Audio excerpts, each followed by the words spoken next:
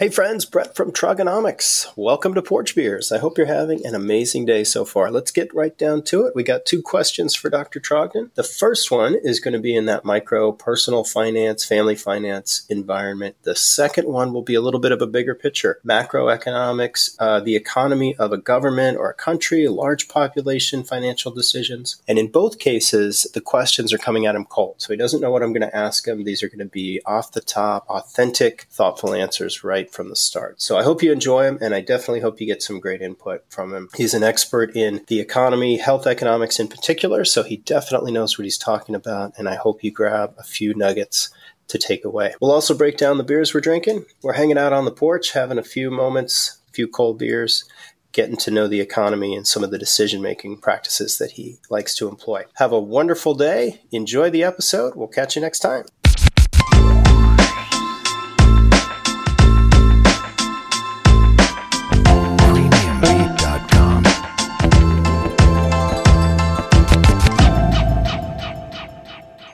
Trog, welcome to Porch Beers. Good to see you. How's everything? Good to see you, Brett. I'm good. Good to see you. Good. Wonderful. Nice to have you here. We got a couple of questions that we're going to get to on economics. I thought I'm going to give you a little tip here going into the questions. We're going to talk about healthcare today. I thought I would keep it controversial and complicated. So I've got a micro and a macro question about healthcare. The good news is you are an expert in the health economic world. So I think you're going to be able to handle these without a problem. But we may need to open these beers first because now I'm nervous. You know what? It's close to noon. So I'm going to go ahead and have a porch beer. Cheers to you. I'm going to start with, if you don't mind, Skyrise from Pelican Brewing, Tillamook, Oregon. Also have a beautiful tasting room, restaurant, brewery right on the Oregon coast that is just a stunning little slice of earth and a good beer. And I'm just going to keep it on the economics front here. My wife came home the other day from running a few errands, and she was like, "Hey, I grabbed a 6-pack of this Pelican Brewing." I was like, "Oh, great. I've been there before." And we did a little trip out to the coast and hit up this tap room. And she was like, "Yeah, it was on sale for $5.99. And I was like, "Good beer on sale. That's what Porch Beers is all about." So it was a win-win. It's a good beer and it was on sale. So that's what I'm drinking. Cheers. What do you have today? Well, I have one from New Anthem, which is out of Wilmington, North Carolina. Our mutual friend Lou, who runs the bottle shop, has tons of this stuff. And I'm always a sucker for music-themed labels and or names. So this is called On Cassette. It's a double IPA. Oh, I like that. I like that we both picked breweries from the coast. Nothing wrong with Wilmington, nothing wrong with coastal Oregon. Good spots, good beach towns. And shout out to our friends at Bottle Rev. That's right. And Lou, who's kept our beer game pushed forward. No shortage of good beer education and good beer coming out of that spot. So yeah, shout out to Lou. It's nice to have someone I can just trust. I'm in good hands when I go in. So absolutely. Cool. Cheers. I'm going to have another pull here before we get into a real nice, complicated healthcare question. I'm okay. I'm ready. I'm ready. Okay. So I want to start with just kind of the personal side, the microeconomics. You personally, when you started your job or at the annual renewal phase, how did you go about selecting your healthcare at your job? What options were you presented, if any? And what were the questions that you thought about personally? What did you come back to your partner with? And then how did you make that decision? What was the process kind of from start to finish? Yeah, that's a good question. It's a big decision that we make, everyone has to make annually. I'll back up a little bit. My job before this one I think we probably had like 3 or 4 different plans to choose from. But the insurance company they used had a really nice calculator. I guess the main thing I would say is I like to focus on my total outlay, right? So there's the premium that I'm going to be forced to pay every month. But then depending on what healthcare services I use, there's deductibles, there's copays, there's coinsurance. And so what this calculator allowed you to do is you could put out, like, let's say it's a bad year and car accident and there's some hospitalizations and Here's all of our kind of regular care that we do. You could basically just make up like what would like a heavy utilization year look like, put that into the calculator, and then it would tell you what your total stuff that you paid across all of the premiums and the co-insurance and the deductibles. So I liked that kind of holistic view because often the plans, they trade off one or the other. You can pay a high premium guaranteed every month, but you'd have maybe lower deductibles or lower co-insurance, or you can decide to pay less guaranteed up front, but you'd be on the hook for more if you use the service. Right. So a riskier versus a more conservative play. Right. And I like to kind of think about like, what would that look like even in like a bad year? Like what would that look like all told? Worst case scenario is always worth looking at, right? I think especially with insurance, because that's what you're trying to you're trying to cover the really bad outcomes. Yeah. So what we found back then was that the higher deductible, lower premium plans for our family, who was relatively young and healthy, were fine. Like we could save some money on premiums. Most of the jobs I've had have some version of a savings account or a reimbursement account that if you choose that type of plan, sometimes your employer, at least I think my previous employer did this, would actually put some money into it. Now, currently at the state, I think we're down to like 2 plans. Neither one of them have a savings account option. So it's getting to be a little bare bones. We are relatively healthy, so I do tend to lean towards the lower premium option. And we just try to make sure we've got enough saved to cover the extra deductibles and things like that if we end up having to use them. Is there a variable or a component of your current plan or of the options you were presented this round that wasn't there that you wish was? So honestly, given that we have been coming out ahead with the higher deductible plans, I do wish I had access to some sort of health savings account or health reimbursement account. My spouse does on her plan, so we take advantage of that as well. But I wish that's something that my current employer offered. Yeah, fair. Good answer. I appreciate the intel on that. Something that I think a lot of us go through is, you get that email from HR once a year and it says, hey, it's time to renew. It's time to pick. Here are your options. And you kind of like, well, perhaps like in your case just now, like 2 options, not too big of a difference. That's not really picking. Or, go back to your previous private sector job, a very thorough, but also maybe a little intimidating. You're a health economist, so you can open up a calculator and be like, this is what I do all day, every day. But if that opportunity is offered to somebody that just doesn't have that comfort level, that might be super intimidating as well, just being overwhelmed. So it definitely is. And there's research out there that even in Medicare that a lot of people think of as kind of a single, like this is the health insurance that I get when I turn 65. Mm-hmm. A lot of those plans are ultimately run through private companies. And there's been research, especially in their prescription drug plans, that people often do not choose a plan that's good for them. They may even choose a plan that's clearly bad in all dimensions, right? It's got higher premiums and higher deductibles. And so people have a hard time processing that information and they tend to get sticky. So like I just told you that, oh, well, a high deductible plan worked for me 5 years ago. I'm still in one. That may not be the right move. But people get stuck in the choice in that initial choice they make. So it's definitely a challenge. Yeah. Like I said, leading up, nothing simple, nothing uncontroversial or non-controversial about healthcare. It's a very complicated and intimidating topic at the personal level. So I appreciate that intel. So we'll go into the macro question. I'm going to stick on healthcare. Like I said, I'm going to have just one more pull of my delicious Tillamook because it's going to get complicated. Okay. So as an economist, at a high level, you study markets in different areas, different industries, different countries, the concept of market. Obviously, healthcare is your expertise and health economics is your expertise. Are the economics of the healthcare industry different than other industries? And if so, how?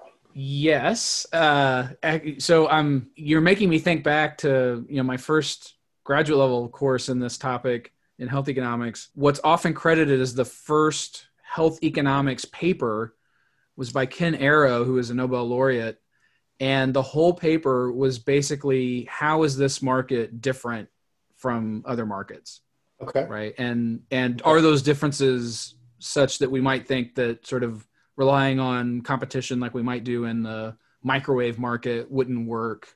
Right. Here? So exactly what tell me about that. And then what does that when you look into the future, what are your thoughts? So tell me a little bit about that answer, and then So ways that the healthcare market's different. So one is that there's a lot of uncertainty. So there's incomplete information. You don't know when you're going to get sick. You don't know how bad it's going to be. You don't know what the right treatment's going to be. You can think of other markets that have that, but that's definitely a key feature here. It's also got this feature where the information is asymmetric. So some of those things are going to be, that I just said, are going to be more true for you as a patient than they would be for the doctor, right? So we rely on doctors because they have a better sense of what the right treatment's going to be and, you know, how to prevent certain disease. When, you know, you're basically buying a product where you're hiring someone for their expertise. And again, there are other markets where you do this, but it does kind of change the balance of power, right, between the buyer and the seller when one side has more information like that. So in this case, you're relying on the seller to be a little bit more on your side. Perhaps in some other markets, you know what you need. You don't necessarily need the seller to provide you intel or break down your options. So inherently, there's a little bit of, in some cases, conflict of interest, even to use that term. Fair? There can be, and it's even hard. It's hard to even verify after the fact. Often, right? Like we often don't know what it would have looked like had we chosen something else. I mean, there are other markets where you might, you know, if your mechanic can't fix your car after 3 tries, maybe you go find another mechanic. But when it comes to your health, it may not be obvious that they're not doing the right thing for a long time. And so it's even harder after the fact to check. So there's a lot of, you know, trust or mistrust that has to come into that relationship.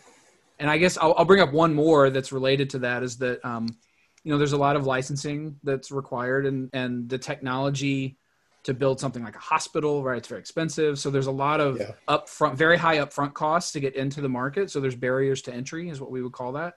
Yeah. And that often means that unlike the microwave market where I can go online and find, I don't know how many different brands, but I guarantee you it's in the double digits, your own healthcare market may only have one hospital, right? You may only have one cardiologist. And so that restricted supply now puts us into a class of markets that the standard kind of perfectly competitive kinds of outcomes we know aren't going to exist when there's a few big players in the market.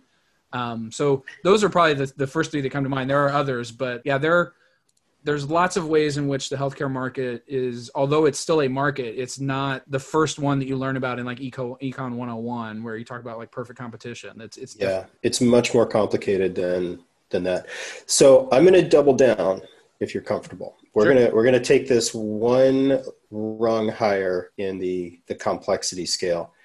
In the United States, healthcare is treated as a particular market, right? In other countries, it's much more regulated. There's pricing caps. There's restriction of how many sellers can be in the market, et cetera. Unpack that a little bit. It's a super controversial, very volatile conversation, of course. You know, there's a lot of talking points in the media and in political moments about healthcare. You know, when you look at Canadian or European or just as easy examples, the American healthcare system is very different. Give me maybe just a couple of bullet points of what's different about them, why, and maybe just some thoughts. I'll make the parallel. I'll try to make a parallel anyway with, so as I mentioned before, these are healthcare markets, even in the US are often, there's only a few entities on the supply side, right? So there's few hospitals in a market, there's few health insurers in a market. Again, in the US, we've relied on the private market for the insurance side as well, which is a big difference, as you were saying. Like other countries, in fact, it's probably good to separate, right? So some countries provide the health insurance, right? But they still allow the healthcare providers to effectively operate in a market. They just everyone's covered by the same. The government takes the responsibility of the insurance, but the care is done in a free market. That's right. So Australia, I think, is a decent example of that. Although there is some private insurance on the secondary market, but primarily everyone's covered by the national. Now, there's another version where the government actually owns the provision of care. So the National Health Service in England, not only are they running the insurance, they're actually the ones owning the hospitals, hiring the doctors, and that's a different model. I think in the U.S., the debate we're having right now is more about getting away from markets for the health insurance, I think, is generally the debate that's being had. So Medicare for all, single payer, that's on the insurance side. We're still going to let doctors open up doctors' offices and hospitals enter markets and things like that. But it's who's going to do the insurance coverage. And again, health insurance, it's got features, especially the asymmetric information part, the people buy. In that case, it's often the other way around. Like, so when you're buying your health insurance, like you asked me in the first question, I said, we're a relatively healthy family, right? So that changes the plan that I chose. And so when you've got that kind of selection into a health insurance market, it can quickly become a situation where the more generous the plan, the sicker the patients and families are that choose those plans. And the expensive plan just becomes more and more expensive. And so there's all kinds of things like that interrupt the traditional market functions for health insurance. Some people see that as we should just have one national payer. We take over this, we get rid of the markets for the health insurance side. Historically, we've been more of a managed market for health insurance. And the Affordable Care Act was still operating in that middle ground where we're trying to cover the people that need the most coverage because they're either old with Medicare, they're poor with Medicaid, and we're going to try to allow the markets to handle everyone else, but the government will kick in cost sharing for that, right? We'll help pay for the subsidies. So the ACA was kind of a middle ground. And again, people on the right thought it was too much government involvement. The people on the left thought it wasn't enough. And this election sort of brought all of that back up again. Was that a wishy-washy enough answer? Did I actually say anything? No, it's not something I think you can summarize in, a couple of thoughts clearly, right? It's a very complicated conversation that has an emotional component to it as well. To your point about how much involvement should the government have, that transcends healthcare, right? How much involvement should the government have on your street having potholes in it, right? Should you go out there and fix it, or should the city go out there and fix it? So there's a lot going on there. But one of the things that I think for someone on my side of the fence is, without the expertise in economics and health economics in particular, is, I hear the bullet points from the politicians that I'm interested in, just like a lot of folks do. I hear the summaries on the news. I read the paper, there's always a good healthcare conversation coming up in the New York Times, every so often that is worth a read, or the Wall Street Journal. But it's so complicated. And like I said earlier, it's intimidating. So it can be like, oh, I got that bullet point. That's what I want to do. I think we should be like Canada, or we shouldn't be like Canada, or we should be like Australia, to your point. Maybe that's the happy medium. But it's not that simple. So I'm just curious. I appreciate your intel and your thoughts on that. If we can at least see what the roadmap is and what those options really mean, then I think we have a little more clear view of where our thoughts and our passion might lie on a topic like this. So good porch beer conversation as always. There's nothing like a little fresh air of beer and a good hard conversation about healthcare. Well, and like I said, it may be worth a longer conversation in a full episode, but I did my best here on the porch. I think it deserves the time of a full episode, but I wanted to just kind of break off a little something to kind of get the feeling here. So appreciate the conversation. Great hang as always, and catch you next time. All right. Thanks, Brett.